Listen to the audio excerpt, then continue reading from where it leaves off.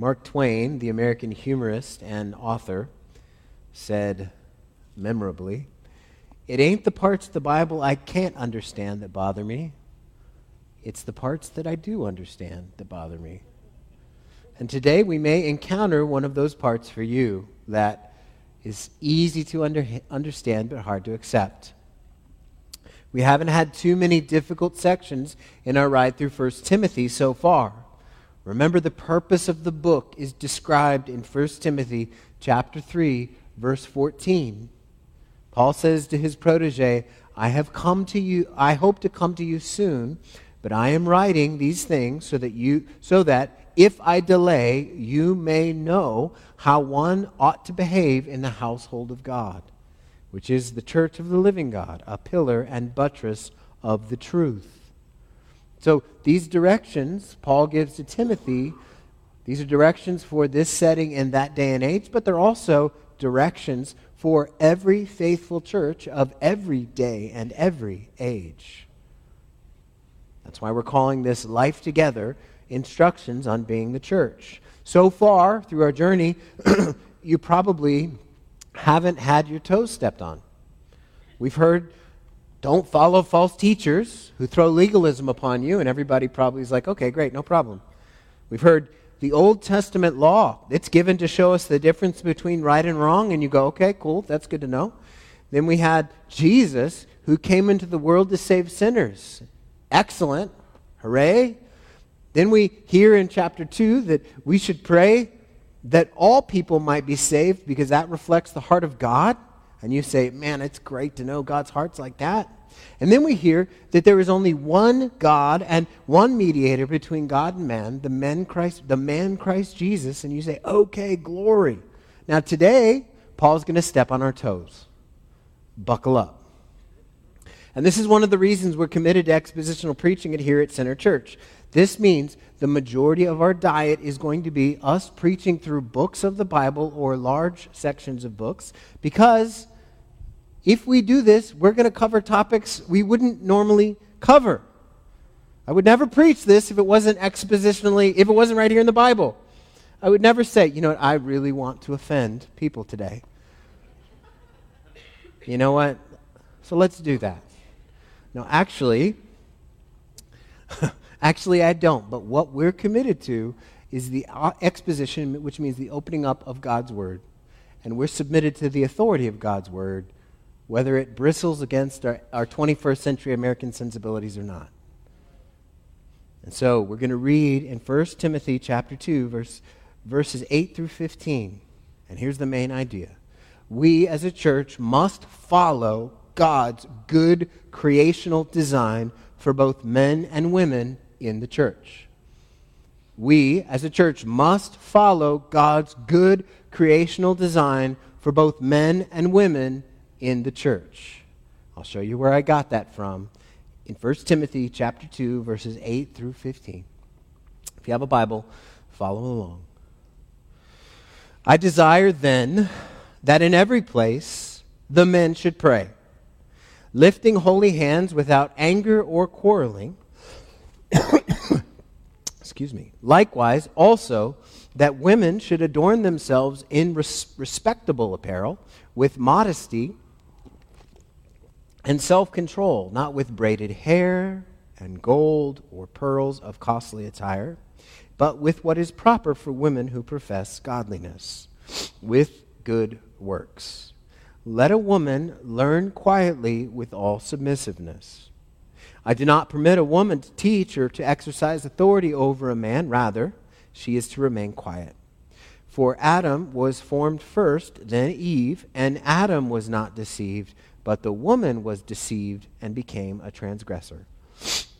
Yet she will be saved through childbearing if they continue in faith and love and holiness with self-control. Let's pray. Lord, I need your help this morning, just like every morning when we gather. We gather this morning to open your word, and as we open your word and as I read your word, we heard from you. And so, Lord, I pray that you would help me to faithfully exposit these words, and I pray, Lord, that you would help us all to be men and women and boys and girls who submit to your word and not to American sensibilities and mores and customs and conventional wisdom. But instead, Lord, I pray that we would be those that look to your word and let your word guide and direct us in every facet of our lives, even when it's uncomfortable. It's in your name, Jesus. It's in your name, and it's in you only do we have hope. Amen. 2 points this morning.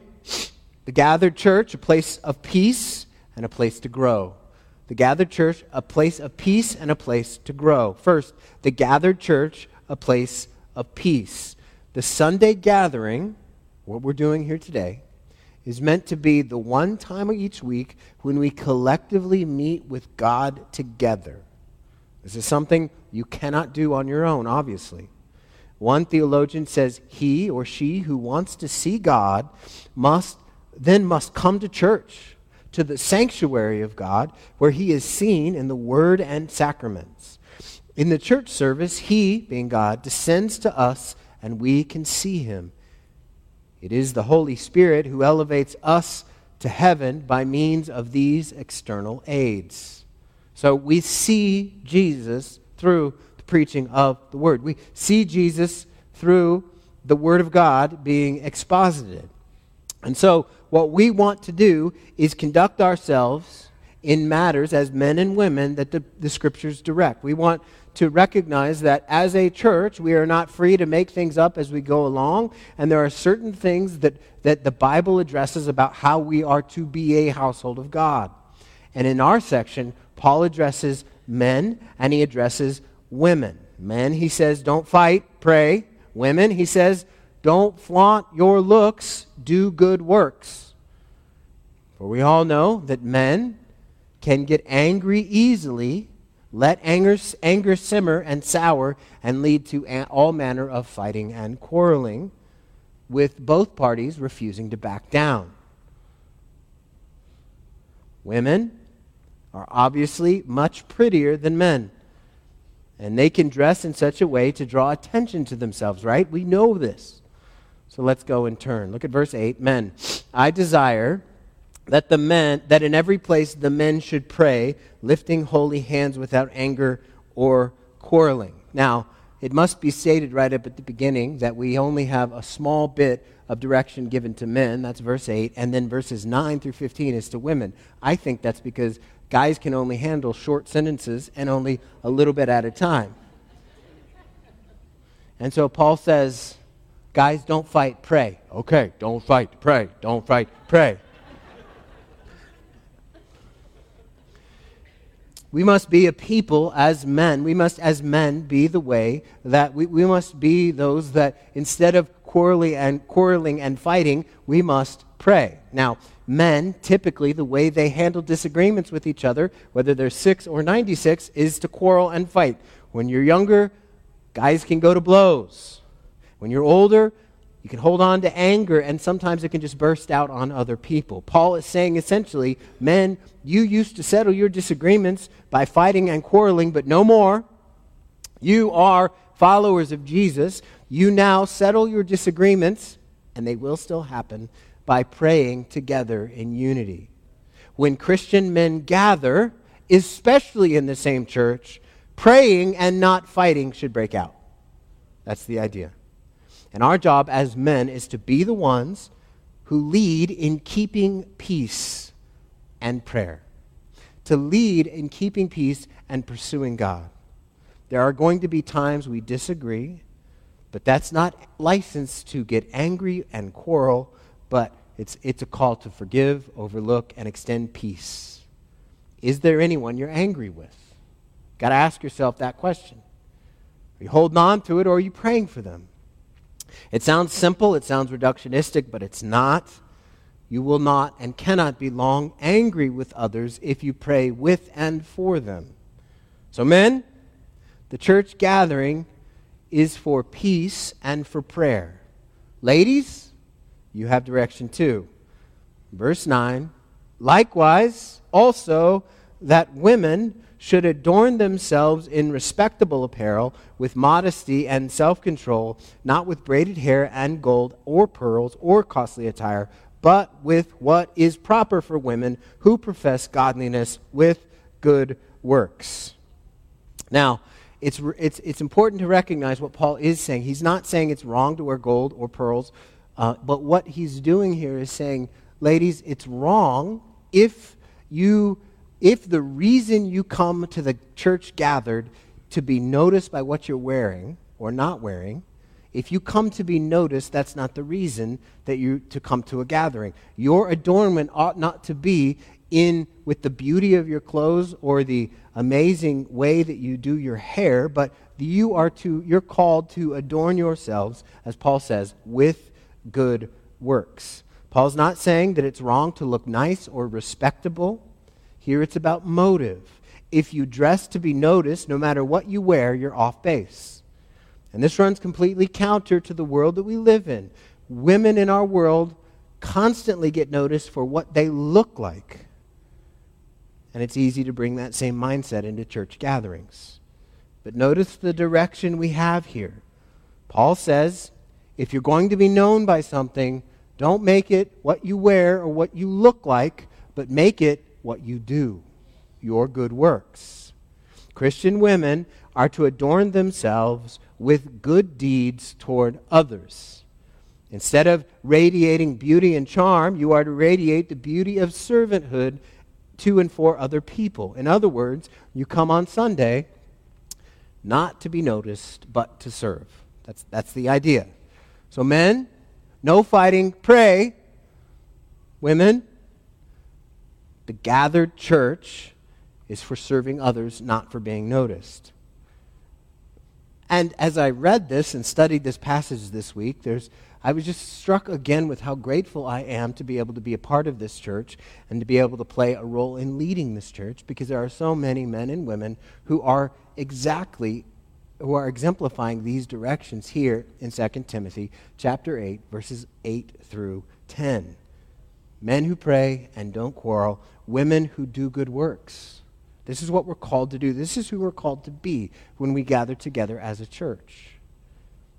Yet, we know that there's always room for us to grow.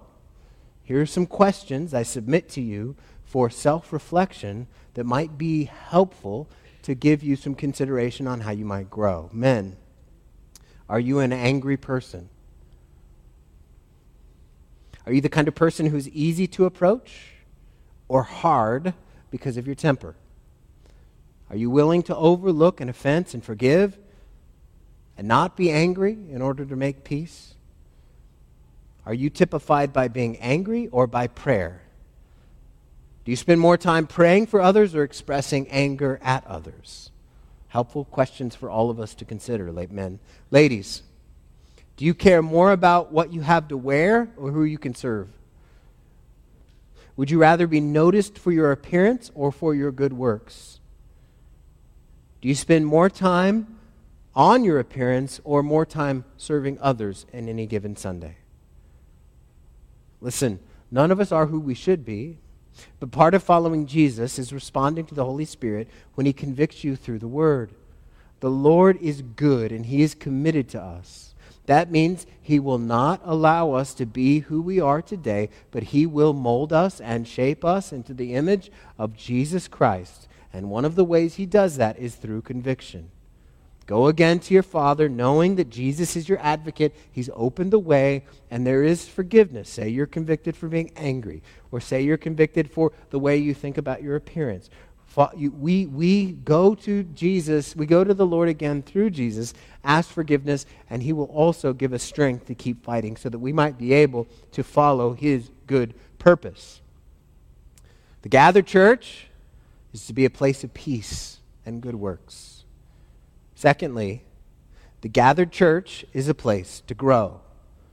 The gathered church is a place to grow. Now, in verses 11 through 15, this is definitely the most controversial part of this passage. And I'll say right now, you may have lingering questions over these verses even after I'm finished talking about them. But tonight, what we're going to do is I'm going to conduct an in-depth study on these verses, and I will answer any and all questions you have. Just come at 7 o'clock. If you're a member, you received a link. If you're interested in coming and you're not a member, all you need to do is email us at info@centergilbert.com, and we will send you a link, and you can participate. I will walk through the passage again tonight and talk about all the objections that people have in this passage. And I'll also give a paper that I've written so that you can sort of have it, look at it if you want, if you're interested in further study, so you don't have to feel like you need to take copious notes. Now, the gathered church, as we said, is a place to grow, and Paul has in mind women here. We see this because he says in verse 11, "Let a woman learn quietly with all submissiveness." Now, those are almost fighting words. He is not saying, ladies, quiet. We want to see you, not hear from you. That's not what he's saying. We need to set the context here for just a moment. We're 2,000 years removed from this setting, and in our culture's view of women is radically different than it was today than it was then. In that day, women were viewed as little more than property. Husbands could treat their wives however they wished, and they were protected by law. It is Christianity that paved the way for women to be protected, to be educated, and to be empowered. Now, when we read, "Let a woman learn quietly with all submissiveness," we think, how can he say be submitted like that? We get offended there. All he's saying there is, women, listen to the word of God being preached and submit to the authority of God's word. Okay, great. That makes sense. Now, what's radical in Paul's day is the first part of that sentence. Let a woman learn quietly. For Paul to say, let a woman learn, is radical. Now, we don't think of it this way. That's because Christianity has changed the world, and women are now educated and they can read. Verse 11 to the original audience would have shocked them. Why? Because the normal Jewish mindset, the normal Greek mindset, was that women couldn't learn. Rabbi Eliezer ben Hyrcanus said, the words of the Torah should be burned rather than entrusted to women. That means taught. He's saying, instead of teaching the Bible to women, burn it. It's better. Now, this is not the mindset Paul had, and this is not the mindset we have. The gathered church is a place to grow, and it's a place to learn for everybody. For everybody. And the reason that we take for granted that women can learn is because Christianity has taught everyone. Christianity has this vested interest in educating men and women alike so that everybody can read and understand the Bible. That's not the way the culture was. And if you go to other parts of the world, that's not the way it is now. In other parts of the world, there are women who are property, and men do not want their wives to learn. That is not the case here, and that's not the case with any biblical church. Then he says something far more controversial. And we're going to slow down, downshift, and go through it step by step in verse 12. Look at verse 12. "I do not permit a woman to teach or to exercise authority over a man. Rather, she is to remain quiet." Now, you might think that what we need to do is delve into the vagaries of Greek syntax and grammar to understand what Paul is really saying here, but we don't. The meaning is clear. It's just a little bit hard to take. What's he saying? He's saying that he does not permit, or it's unbiblical, for a woman to teach or exercise authority over a man in the gathered church. That's clear. The role of women in the church is not to teach or exercise authority. These are two different and distinct things. This is not meaning that they are to be quiet all the time. This is the gathered church that we're talking about here. Why? Why are we given this direction by Paul? Now remember, we've said this before, and we'll say it again, that anytime we're given a command, we're always, every time, given a reason. So what is the reason that Paul would say, I do not permit a woman to teach or exercise authority over a man? Rather, she is to remain quiet. Is it because she's less capable? No. Is it because she's gullible? No. What is it then? Verse 13 starts the answer. For. Now, anytime you see the word for, F-O-R, he's explaining why. So here's his explanation as to why it is unbiblical for a woman to teach or have authority. Why? For Adam was formed first, then Eve. That might not seem like much, but what Paul's doing here is he's looking to the order of creation, and he's looking to God's original design in creation, and he's thinking about Genesis chapter 2. Genesis chapter 2 is where we get the account of Adam and Eve. Well, I'm going to read it. I'll read it to you, and you can know what the account is. Let's refresh our memories. Then the Lord God said, "It is not good that the man should be alone. I will make him a helper fit for him." Now out of the ground the Lord God had formed every beast of the field and every bird of the heavens, and brought them to the man to see what he would call them. And whatever the man called every living creature, that was its name. The man gave names to all the livestock and to the birds of the heavens and to every beast of the field, but for Adam there was not found a helper fit for him. So Adam's exerting authority as the Lord's vice regent on earth, right? He's naming the animals. We have a giraffe. He names the giraffe. He names the alligators. He names the lizards. He names a dog, and he says, "Man, you could be my friend, but you're not my helper, so why don't you stay here?" He names the cat, and they go on their own way. And so all these animals come along, and there's not one that's a helper fit for him.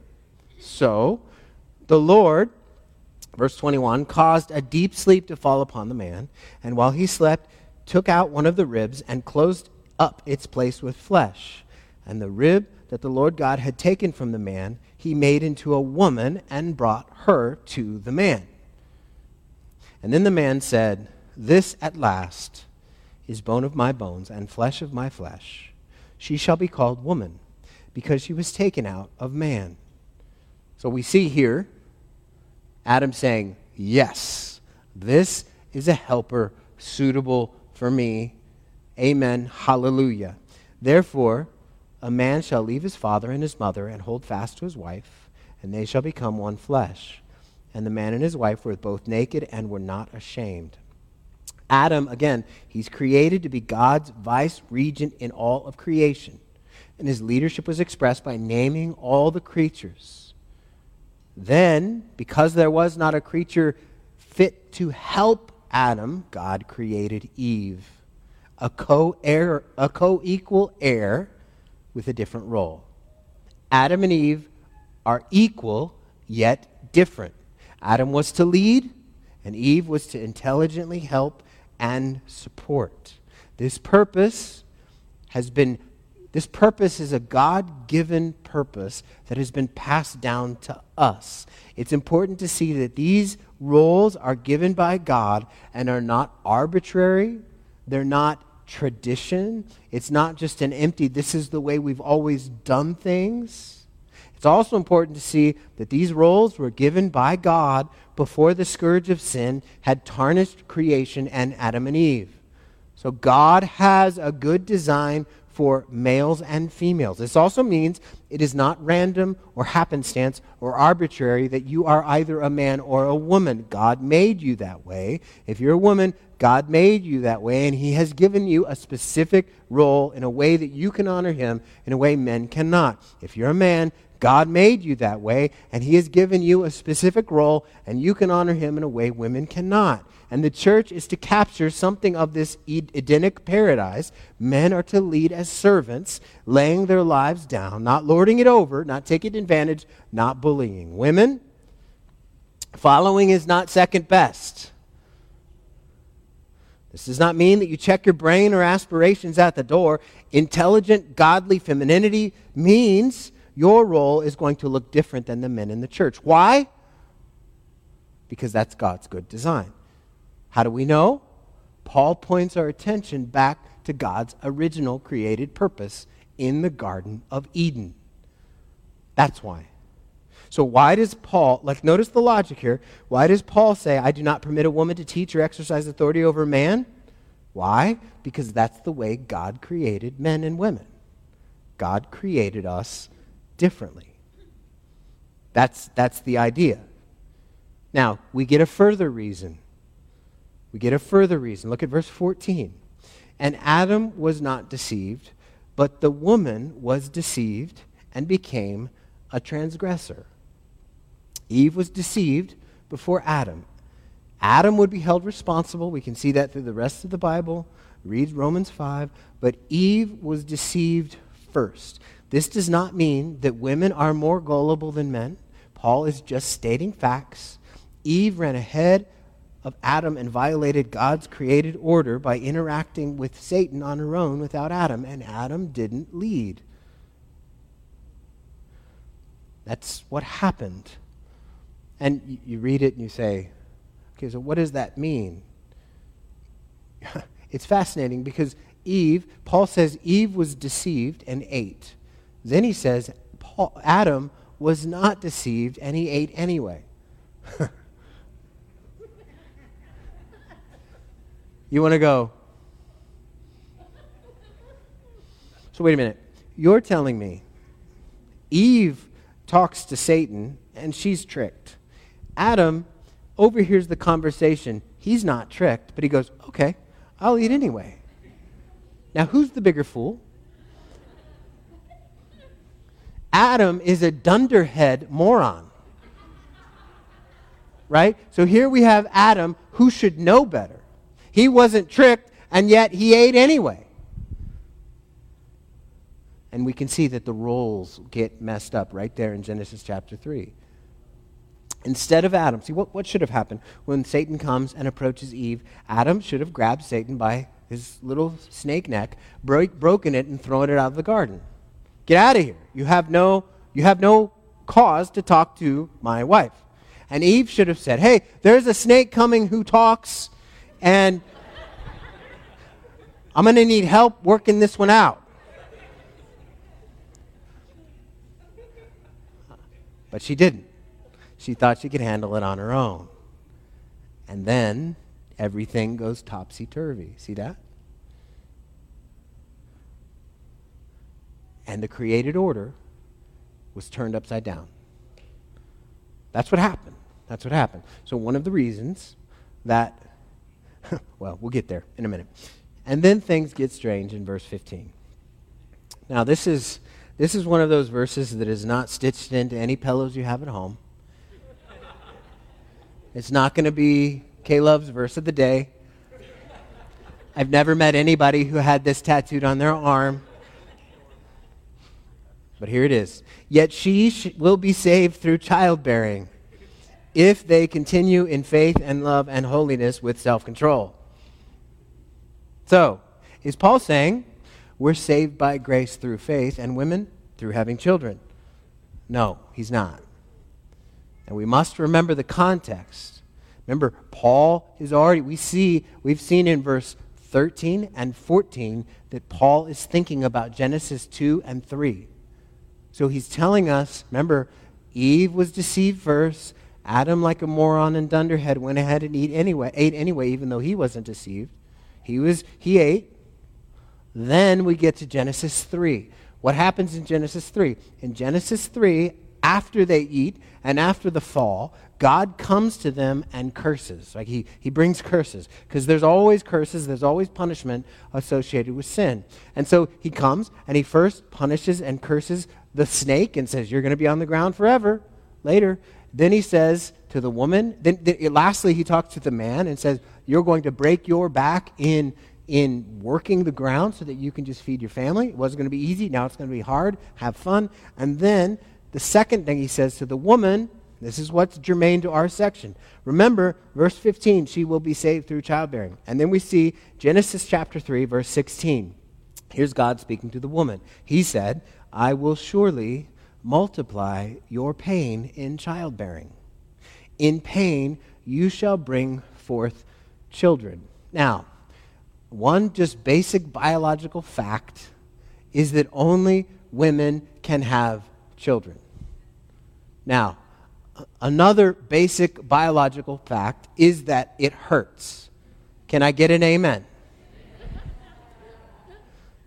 That just is real. That's real. And why does it hurt?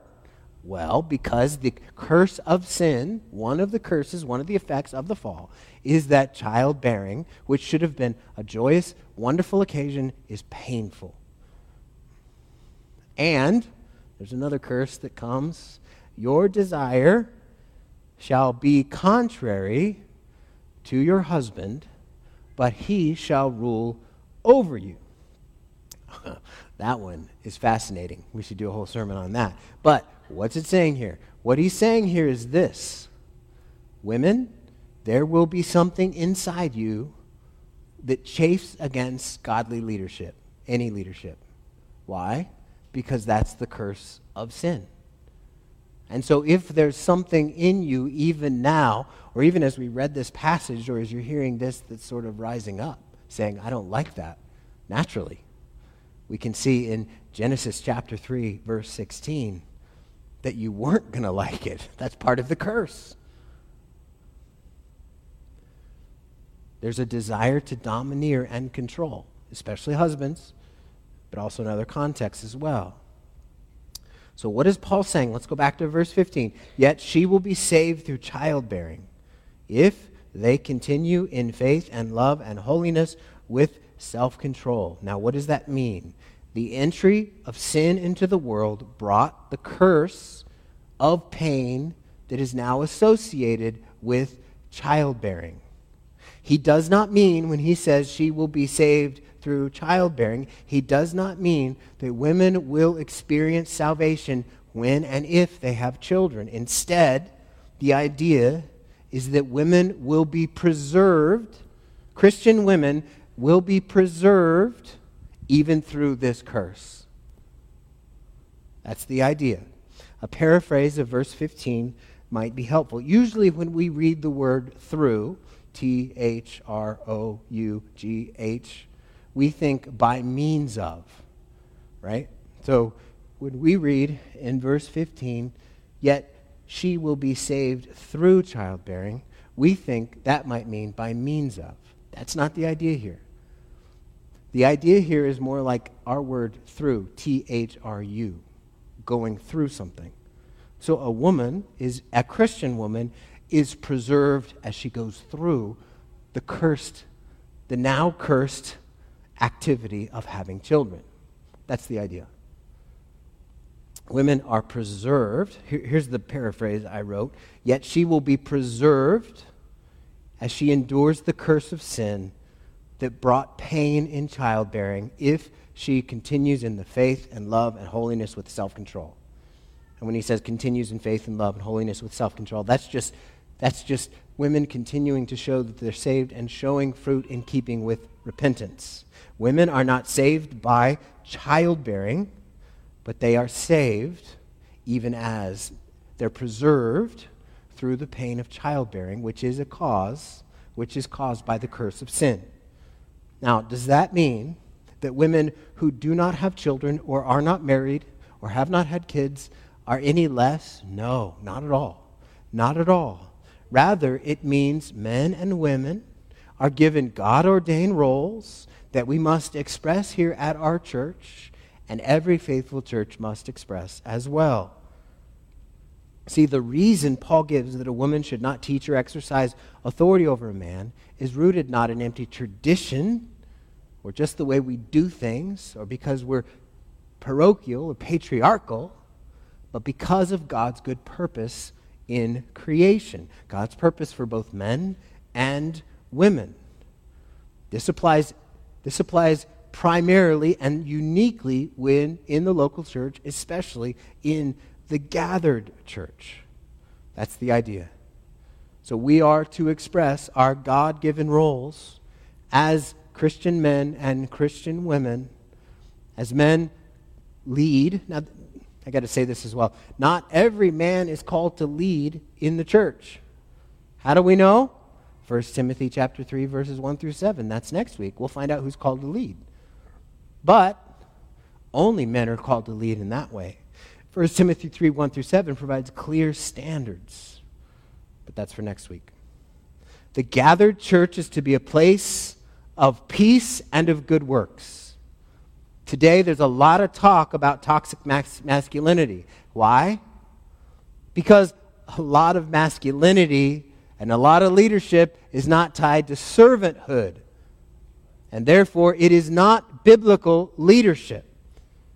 See, a leader, a Christian man, is the one who is the lead servant, and he is the one who lays down his life. He is the one who sacrifices his interests, his preferences. He's the one who gives of himself so that others might be served. That's leadership.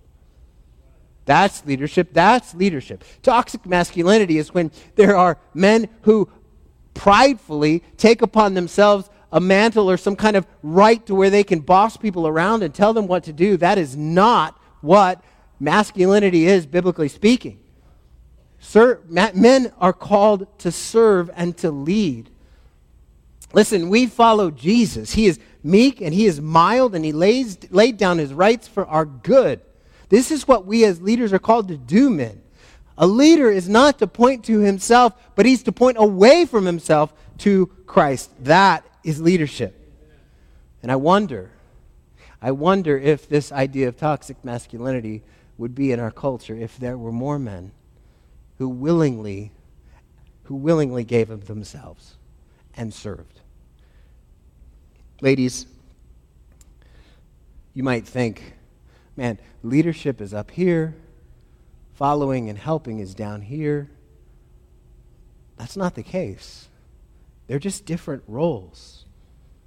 Think about it this way. Ladies and guys, we follow Jesus. And that's not less. That's not less. It's not like we have to sort of check our brains and not ask questions and just be brainless and be seen and not. No, what we have is a Savior who asks us to constantly put our faith in him and constantly follow him. We follow him. So everybody is following somebody. Everybody. Leaders in the church have a different responsibility, and they're called to lead in such a way so that people see Christ.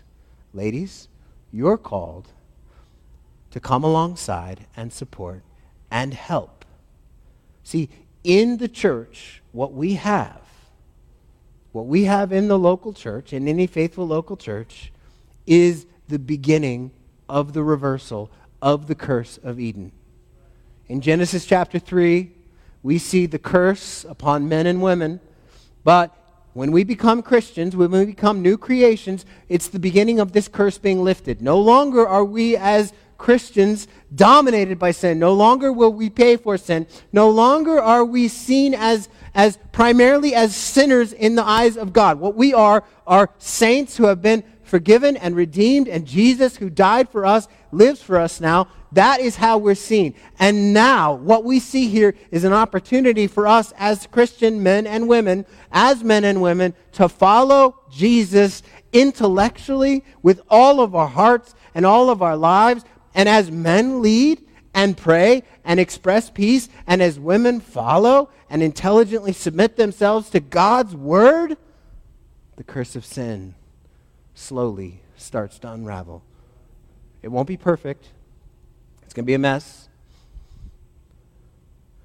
But one day it will be. One day it will be. And it's our call, men. It's our call, women. It's our call, Center Church, to express God's good desire for us and how we live together as a church and the character of our church as we gather. That's what it is. That's who we are. Men work for peace. Women follow. It's our calling. It's our privilege. And it's an opportunity to roll that curse back and live in the good of what Christ has done for us. Let's pray.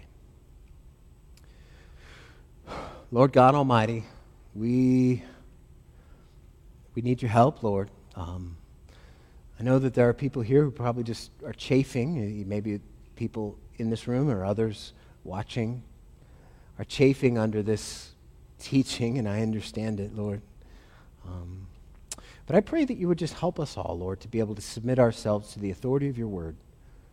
I pray that we would, as men and women and boys and girls, sit under your word, for your word is a light unto our path, Lord. And so I pray that your word would light our path forward, even as we think about gender and sex, even as we think about men and women, even as we think about the order that is to be expressed here at our church. Lord, I pray that you would help us as a church in some small way to live in the good of the curse reversed. Lord, I pray that you would all the more, I see this, but I pray all the more you would help men to be agents of peace and prayer. I pray that you would help women to adorn themselves with good works as we all press forward to honor you. Lord, help us to be a people who fix ourselves upon you, derive our identity from you, and look to live in the good of what you've done for us. This we cannot do on our own. This we need your help. It's in your name we pray. Amen.